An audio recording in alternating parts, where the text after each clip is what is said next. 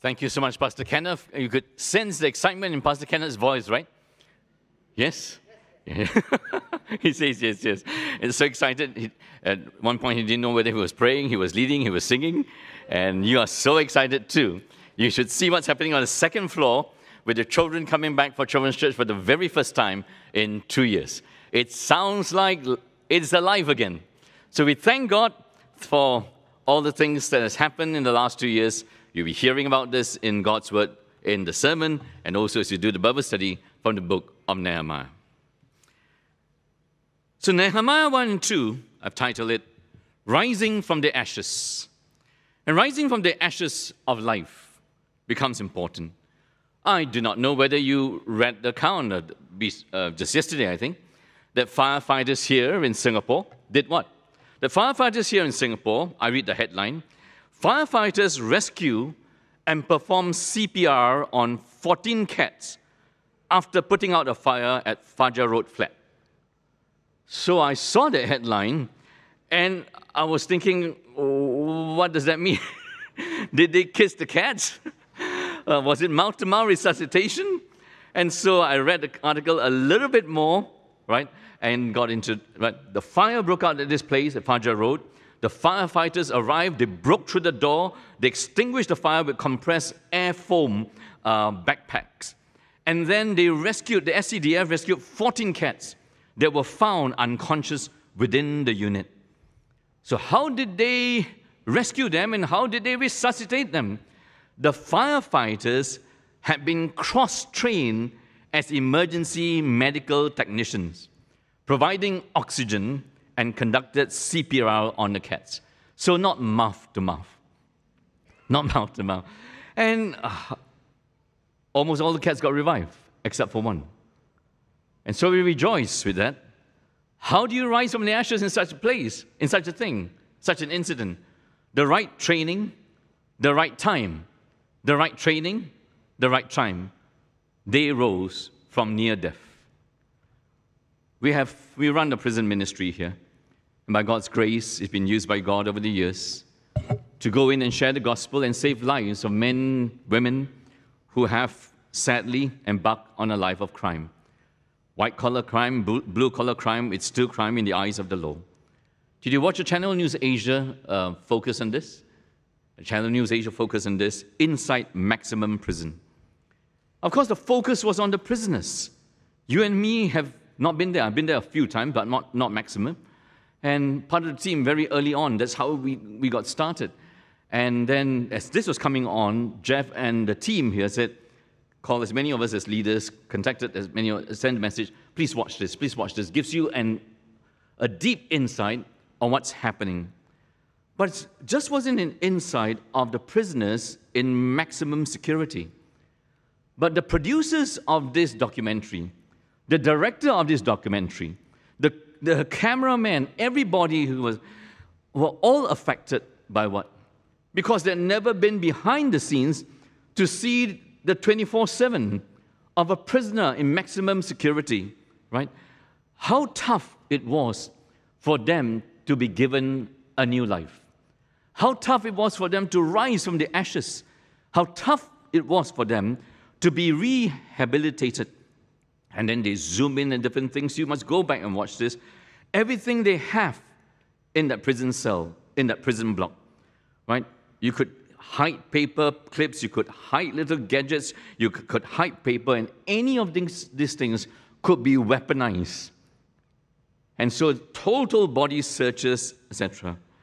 And you ask yourself, and you listen to the interviews of them, many of them, if not all of them, are repeat offenders. And you ask yourself, if you've been in once, 3 years of this, 5 years of this, surely you say to yourself, never again. Never again I'm going to repeat this. And so, how do they rise from their ashes? For many of them, they don't. For many of them, it's just repeat all the years. And we ask whether they will rise from the ashes, when they will rise from the ashes, what they need to do, and where will this happen, and how will they arise? Then you think about it. Hey, those are prisoners. But we are prisoners who are walking free. Because the Bible tells us we're all prisoners to sin. Do you know that? Except that your sin and my sin, your crime and my crime, is not detectable and it's not punishable under the law. And what does the Bible call sin is what Jesus calls sin in the book that we just read, Mark chapter 7. Out of a man's heart comes all kinds of evil. And if the law of the land punished us for all the lists of sins that were there will be no prison big enough. All of us are prisoners to sin. And you read the Bible with some care, all of us are prisoners to Satan. It's not something you like to hear. It's not something you like to hear as a banker, as an engineer, as a doctor. I'm so accomplished, but you are a slave to sin. You are hoodwinked by Satan. And you need to ask yourself somewhere along the line, how are you going to get out from this prison of sin? Surely you will reach moments in which you are so desperate because of the repetitiveness, the recurrence, and the depth of your addiction to that sin of anger, of slander, of malice, of porn, of anything. You must ask yourself, how long? How can I get out of this? The book of Nehemiah is about rising from the ashes. But there's a very big twist here. What will bring them out of the ashes from their exile to return to Jerusalem, the city of God, is not what, is not where, is not how. The whole focus of their rising from the ashes, from spiritual and moral corruption, from their addiction to rebellion against God, is who will make them rise from the ashes. The ashes of rebellion is not focused on the weather, it's not focused on the what, it's not focused on the when, it's not focused on the where, it's not focused on the how. It's who can and will redeem us and give us a new beginning. And so the backdrop is very important. Israel in the north, Judah in the south, they split into two nations, fought a civil war that totally dishonored God, but God had predicted it because of David's sin. And it split, right? And what they were sent into exile for what? They were sent into exile for being covenant breakers. God made a covenant of love between, it's very, as I mentioned covenant today, it just, how many of you use the word the last 7 days, covenant? Unless you're getting married, or you're renewing your vows. Very seldom. Our modern day word is contract. But a contract is an underwhelming translation of covenant. Covenant is very simple. God has chosen Israel, the Israelites, and He has chosen to love them to the exclusion of all other nations. And from this one nation, not that they are better, He will work His plan of redemption.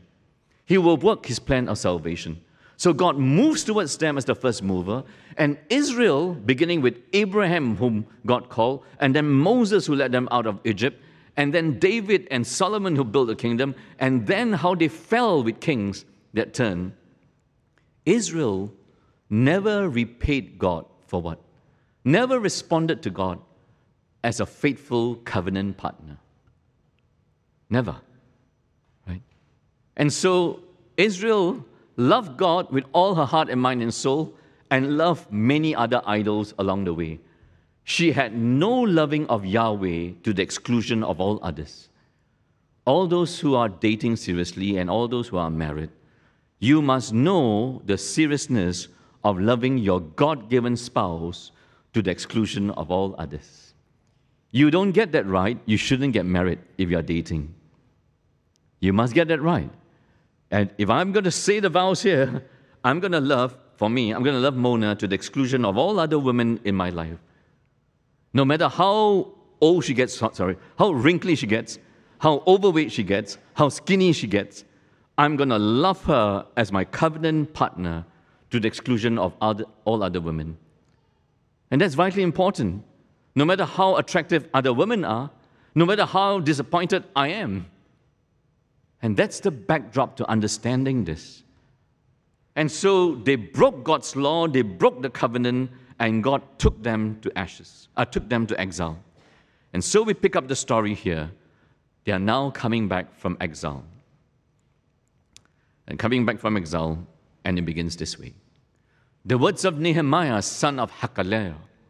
In the month of Kislev, in the 20th year, while I was still in the city of Susa, Hanani, one of my brothers, came from Judah with some other men, and I questioned them about the Jewish remnant that had survived the exile, and also about Jerusalem.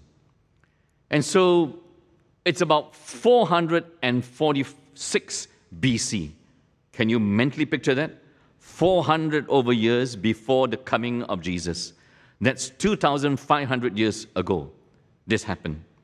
It's about the 20th year of King Artaxerxes' rule. 20th year.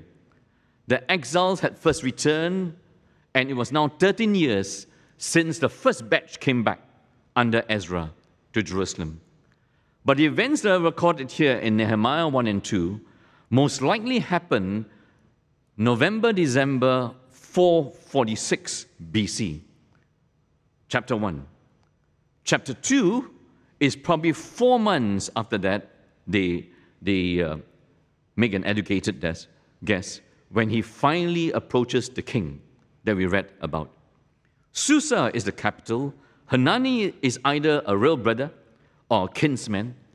And whatever we do not know about him, brother or kinsman, he is trusted enough by Nehemiah in chapter 7, verse 2. But the most important thing to note are the last parts of this verse.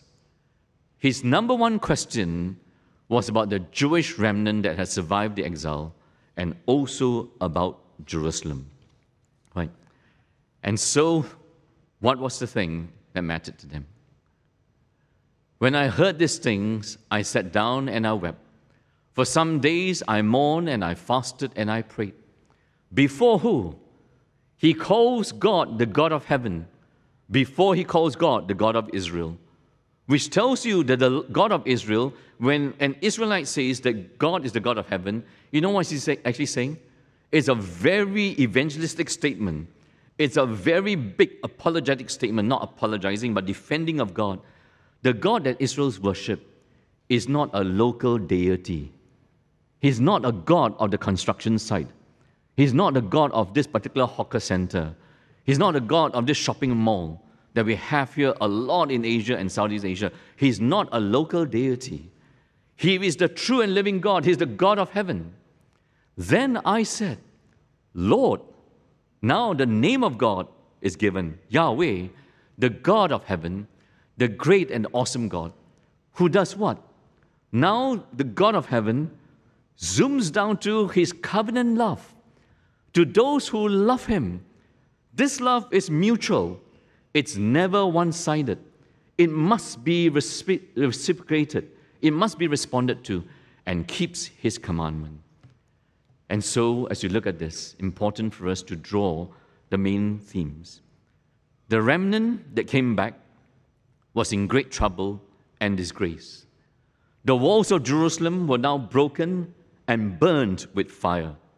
Have you ever seen a place like that? You come back to your home and it's been ravaged by fire.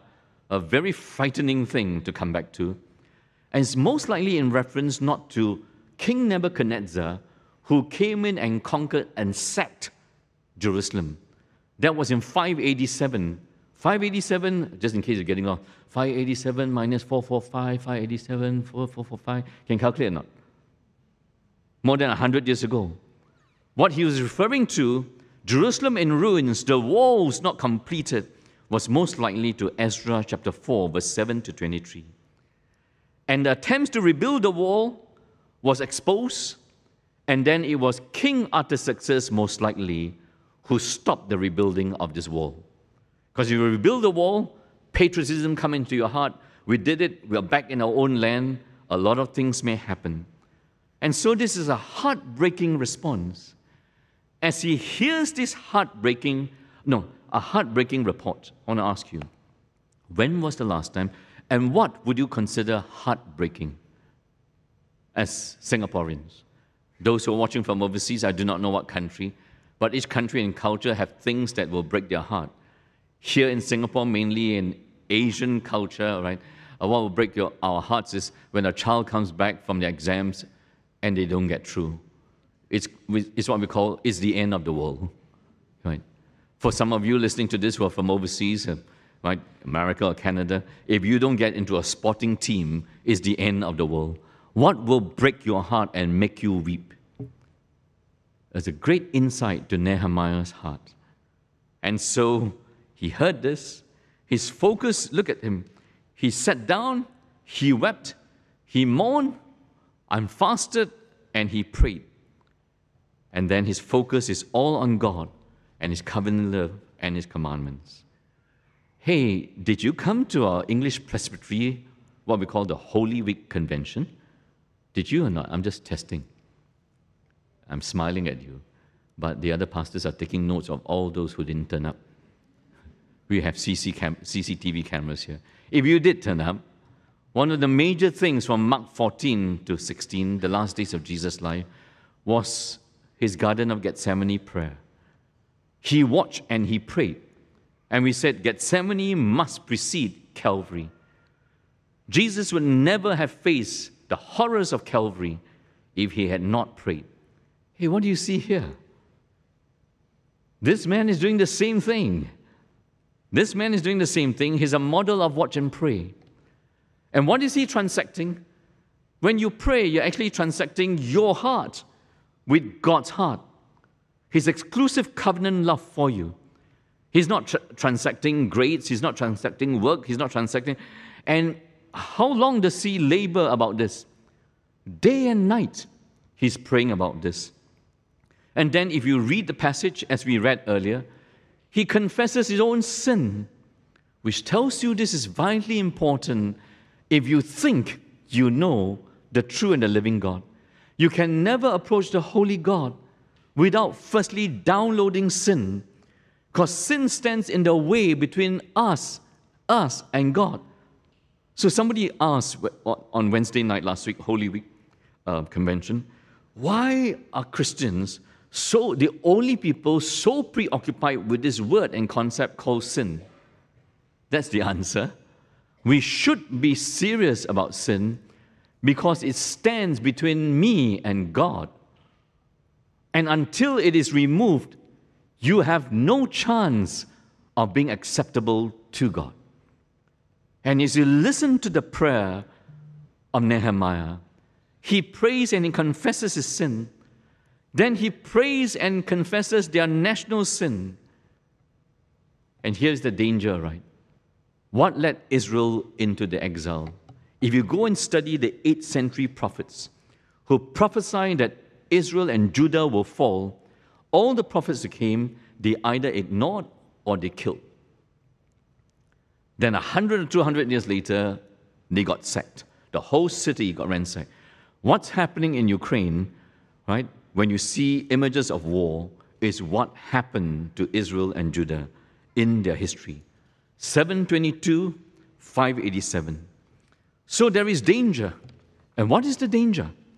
As you are first introduced to Nehemiah, here is the fatal danger of what?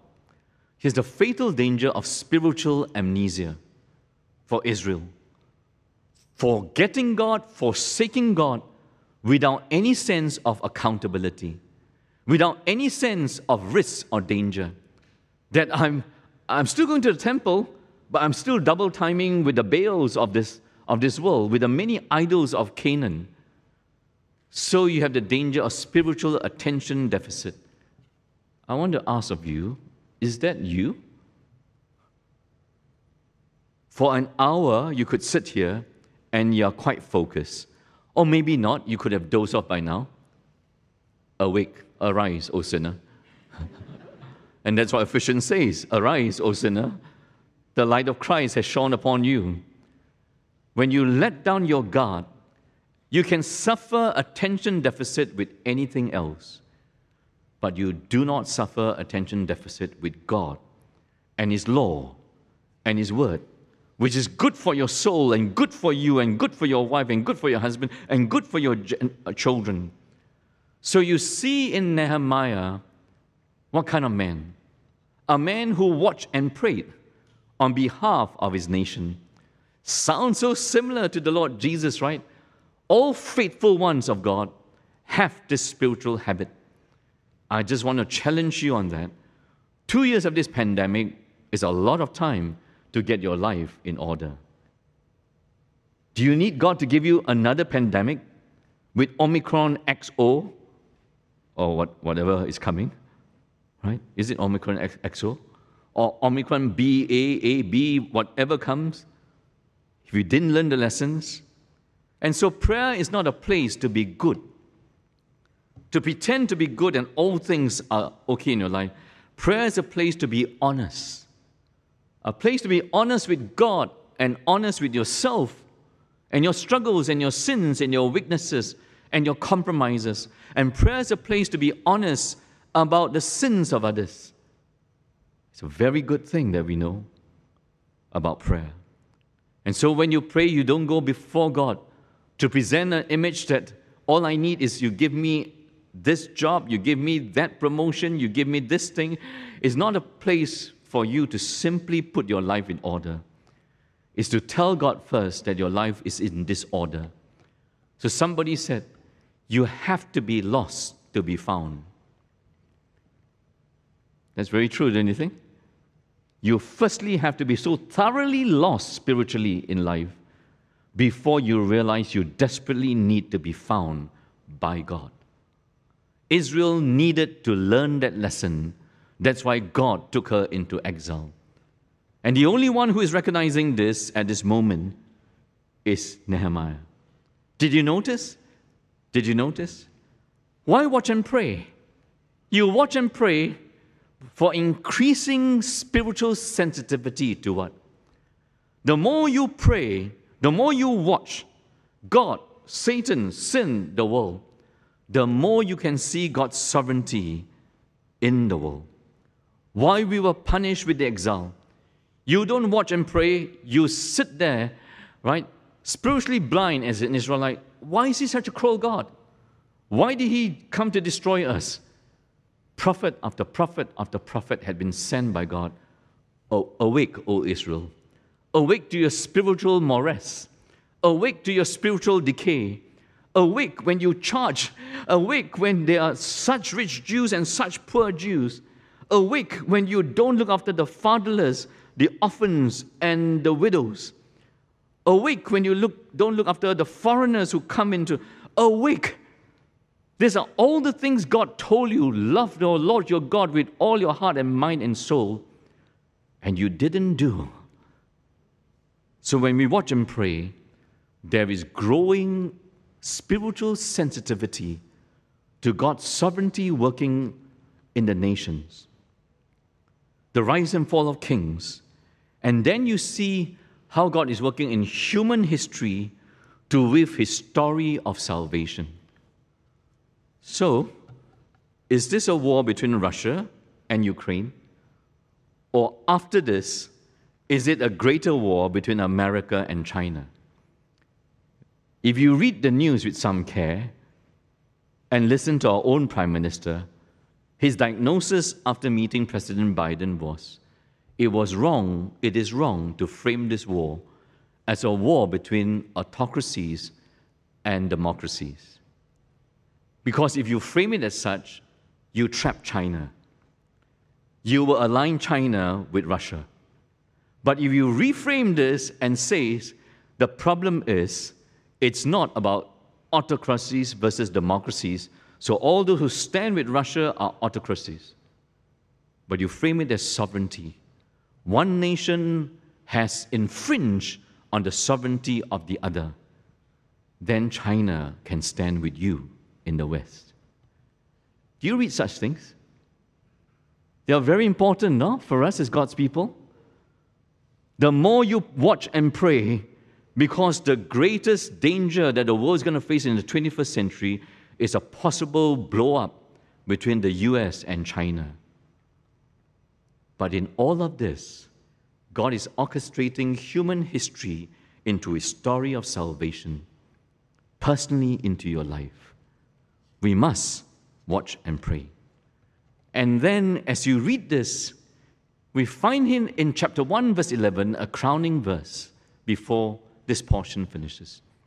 Lord, it's all figurative.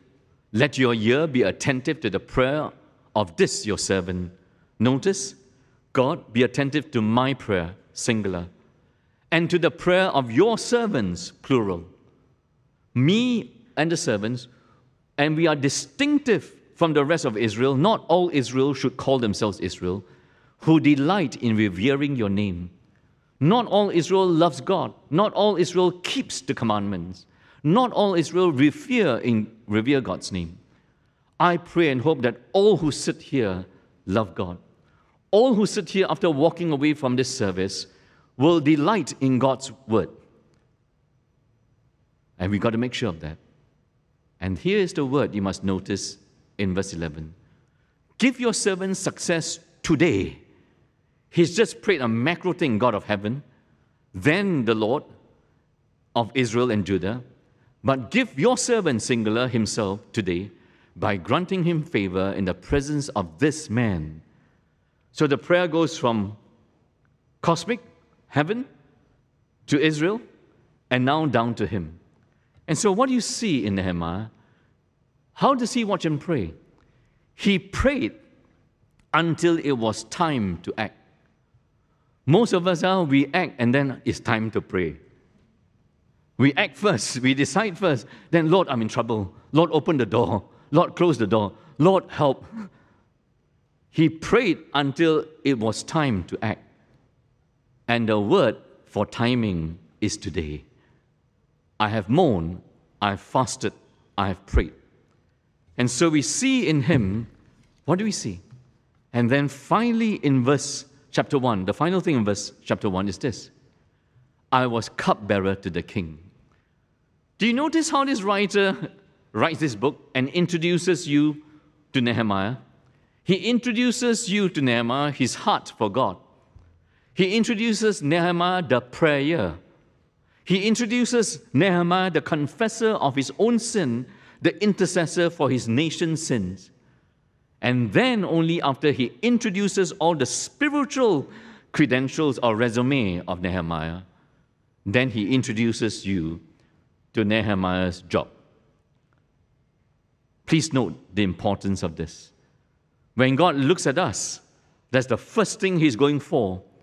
Whether your heart is for him, whether you are a covenant person, and you express that covenant love by praying to him, watching and praying of the national matters and the small matters, whether you confess your sin. And so what's so important about being cupbearer? And now it shows up. I took the wine and I gave it to the king. I had not been sad in his presence before. So the king asked me, why does your face look so sad when you are not ill? This can be nothing but sadness of heart. And so what's the job of a cupbearer? You've studied this in your Bible study groups, you know this. The cupbearer, you are like the private secretary, personal secretary to the king.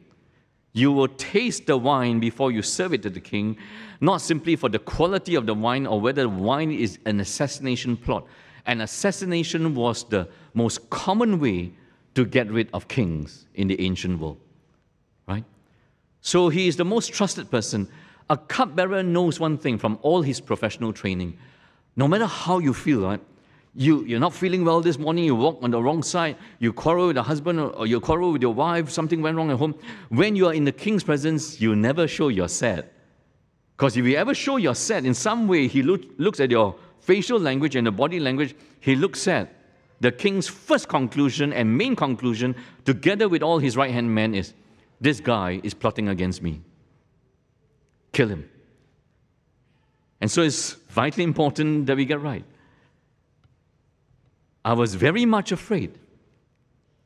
But I said to the king, may the king live forever. Why should my face not look sad? That's quite bold, right? He not just looks sad, and now he's daring to explain to the king, when the city where my ancestors are buried lies in ruins, and its gates have been destroyed by fire. So what city is he referring to? Of course, Jerusalem. But when he makes the first request to the king as cupbearer, he doesn't name Jerusalem, because it was Artaxerxes who put down and burned down that first rebuilding. So he's wise enough not to do this. The king said to me, what is it you want? Have you ever been in the presence of a royalty or a prime minister or a rich businessman like Bezos or Microsoft, Bill Gates or Warren Buffett, and they ask you, 你要什么? What is it you want? Just name it. Have you ever? He's now face to face with the king, the most powerful king of the world at that time. And so he asks of the king. No, friends, you must notice the bold words. And this is where we get our theology of the necessity of arrow prayers. He's face to face with the king. The king wants to find out why he's sad. He prays an arrow prayer to God.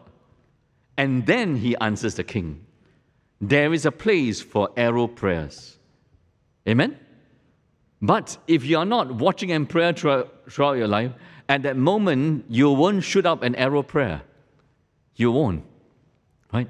So, have you done arrow prayers? Sure, a lot. I remember the early days here. I used to preach at Prinsep Street, our founding church, then run the services here in the evening, then go down to Woodlands, right? We were 3 places in the early 1990s. And then the service here, when we started the Adam Road service, was an evening service. And by God's grace, I've been invited to preach at Holy Light Church in Johor Bahru. So the service there begins, I think, at 7 p.m. Somebody had put me in touch with the church. And so I had to end the service, then jump into the car and drive within speed limits. I was going to say drive like a madman, drive within speed limits. Right, to the causeway. And then as I got to the causeway, I realized I forgot to pump petrol. Right, the 3/4 mark.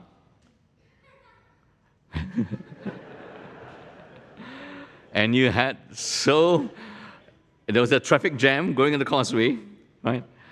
So what can I tell? What can I tell the officer if he comes and check my thing? And in those days, they were quite strict, right? Quite strict.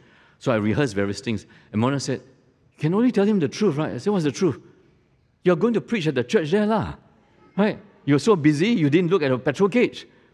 So went up there, officer came out, one fellow do the passport, one fellow came to check the thing. So I said, I'm a pastor, I just finished preaching. Before I could finish, go. What do you call that? That's the first time I experienced grace in Singapore. Grace from a civil servant, that's amazing. We were praying arrow prayers like anything. When you meet an immigration officer, right?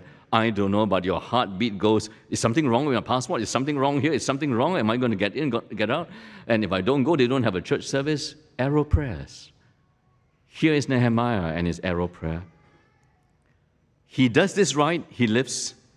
He does this wrong, he dies. Not many of us have been caught in that situation. He's so close to the king, and yet at the same time so close to death. He's so close to power, but so close to being disempowered. In a split second, that could happen if he framed his conversation wrongly.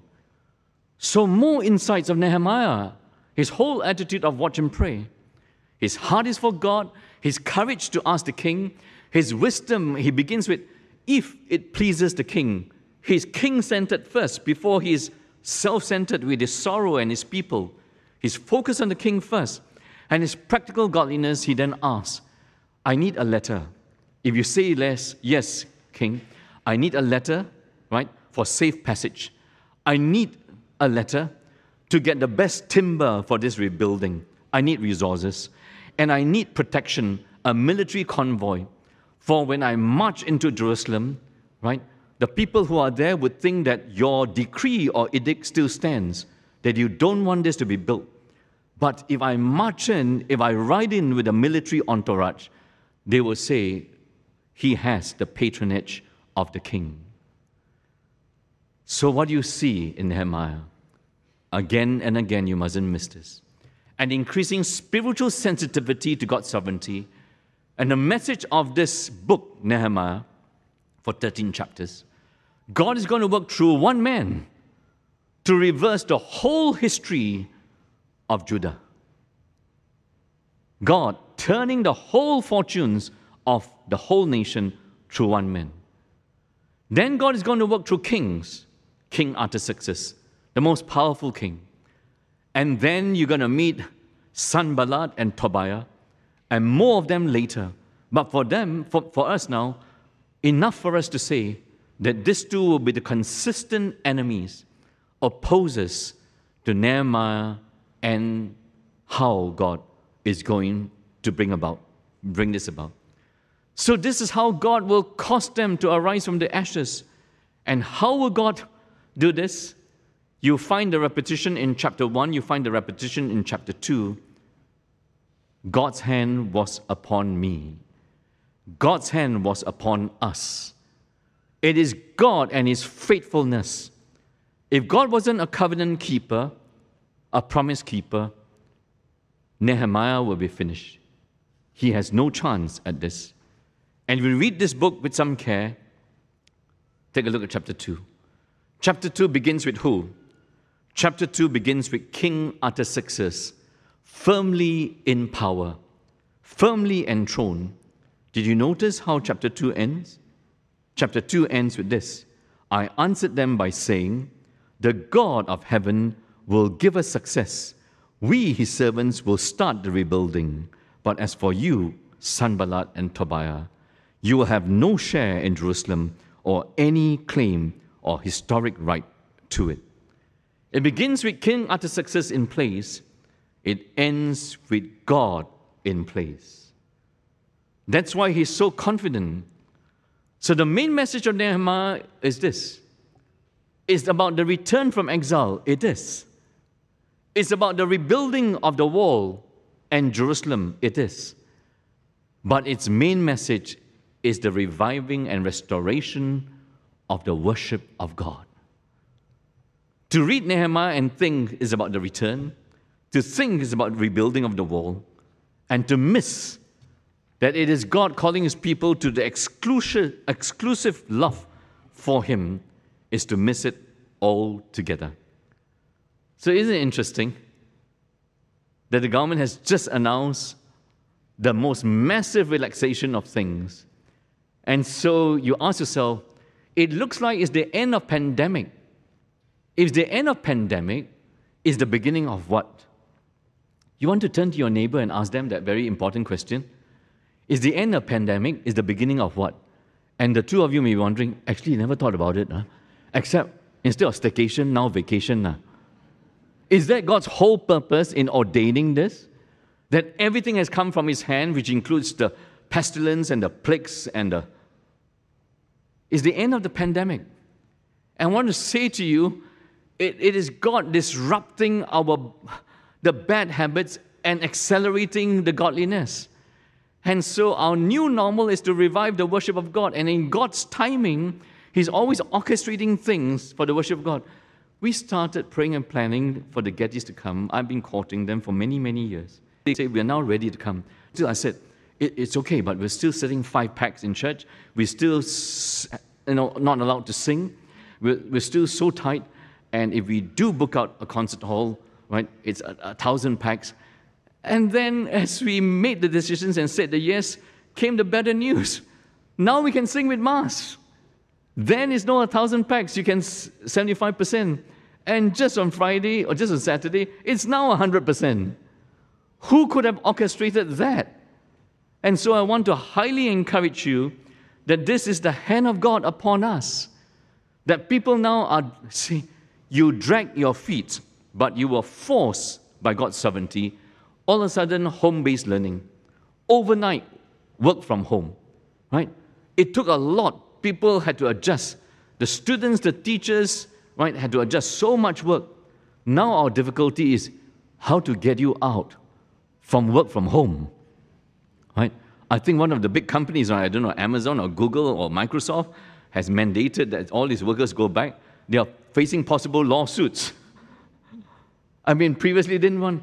So we are creatures of habit. But our habits are habits of what kind of habits? Godly habits, ungodly habits. We need to capture the beauty of worshiping together. Wasn't today good? Yes. At least one couple is clapping. I paid them before they came in. Of course not. Right? You can't sit and worship God on a screen for the rest of your life. That's not the way He wired us. You can read study after study.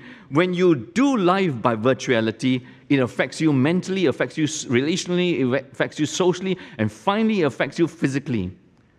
That's not the way God created us, and then He didn't give Adam and Eve a gadget. Talk to me. He spoke to him in the Garden of Eden. So I want to challenge you. We're so encouraged by the number of ARPC folk who have, but now I give you a mandate, a challenge, right? Every single one of you who is an ARPC member or regular, can you send this thing off to 5 other people, right, outside of ARPC to pray and invite them to this? And we'll get a feel every good service where songs are sung to God is a small picture of Revelation. Revelation 5. All the nations gathered and bowed down before the throne of God and the throne of the Lamb of God, praising God. Praising God doesn't just mean singing. It's always speaking in favor of God, always glorifying God, which includes singing. That's why Christian singing is so vital for our spiritual health. In the early briefings that we had with MCCY, the shock to us was when they told us, no more singing. Every single pastor that was gathered there seated 2 meters from each other. I don't know, we were just sick so far, briefed by the minister, no singing. Hush across the room. Singing has been the fabric of our praise of God. And so they're coming in God's timing. You're not going for one night of entertainment. You're going for one night of worshiping God and spreading the message and telling people, enough of fear, come back and worship together. So you think you can do that? Immediately after service, you press the forward button to everybody, right? I'm not asking you to buy tickets for them, but if you have some extra cash, you can, right? This is how we bring people to Christ. This is how we encourage one another, right? So we pray to see that hall fill. And so Crisis Watch and Pray is finished, we said, but our Watch and Pray has begun. And it's so important that we do this. We decided as the leadership, and some of our elders and pastors and deacons are here, many churches have resumed their children's church, you know. We are one of the last to resume children's church. You know why? Because not as a boast, but a reminder to you of our reality. If a church resumes its children's church, there are maybe 50 kids there. There are 80 kids. If we resume children's church, there are 600 children who come back. And 600 children, if they have to sit in 10 packs, then we can't cope. And so, but we decided we would resume children's church April 23rd, 24th. And guess what? The government just announced no more 10 packs. What do you call that? The leaders of ARPC are very prophetic. Somebody sent me that, a fellow pastor. You have inside word, you didn't share with us. You could invite the Gettys beforehand. You plan your children's church to open up just at the right time. You must have some inside word. I said, no. We just watch and pray. Sometimes we get it right, sometimes we get it wrong. And this is all happening. God weaving things together. You see how happy the children are downstairs? They are. And it's so important that we get this right. And you need to ask yourself, what is God disrupting in your life? What's He accelerating? We have said this many times. God is disrupting our pride. Our pride that we could run this world just with man and machine. We will control everything. But we can't control unseen viruses. God is disrupting our self-redemption, our nominalism, our dangerous routine. So everything became nominal, and then COVID hit. You had to decide, am I going to be serious about God, worshiping at home, worshiping together? I'm going to be serious about churching at home and churching together. Am I going to be serious about singing praises to God as families or singing praises in church? And from this point onwards, the two things must go together. Vitally important that we get this right, right? So what is God accelerating? He's accelerating our humility, our dying to self, our hunger for holiness, and becoming more. And so Pastor Kenneth prayed for their 2 weddings. I conducted one this morning. We'll conduct one tomorrow evening. And just one wedding. Let me get my notes right. And after the wedding, I speak to so many people. So I stand there after the preaching and after the sermon, the solemnization, and a Eurasian man comes up to me. He's older, I don't know, in his 70s or so. I'm so-and-so. I'm here. I said, what, are you related? I said, no, I was his Sunday school teacher. I was the bridegroom Sunday school teacher. And to see him grow up like that, all Sunday school teachers take heart, right? Take heart. One day, the children that you teach will invite you to their wedding. Then you know how old you are. I mean, how much they have grown, not how old you are. And so he was so excited about this. So excited that even though he has come from his church to worship here, he just wanted to take a photo and remember this. And then another person came up. And what was the story they shared? Right? Story they shared is, hey, you know how we came to ARPC? We're now worshiping at Bishan? Because you went to speak in London at the OCF. Then our son said, hey, Dad and Mom, you're looking for a church, right? This one not bad, lah. Go and check it out. So they came. I just want to thank you that, right? And son's going to come back. How would you know that you send your son overseas, you meet a Singaporean pastor there, then the son tells you, go to his church, because parents were drifting.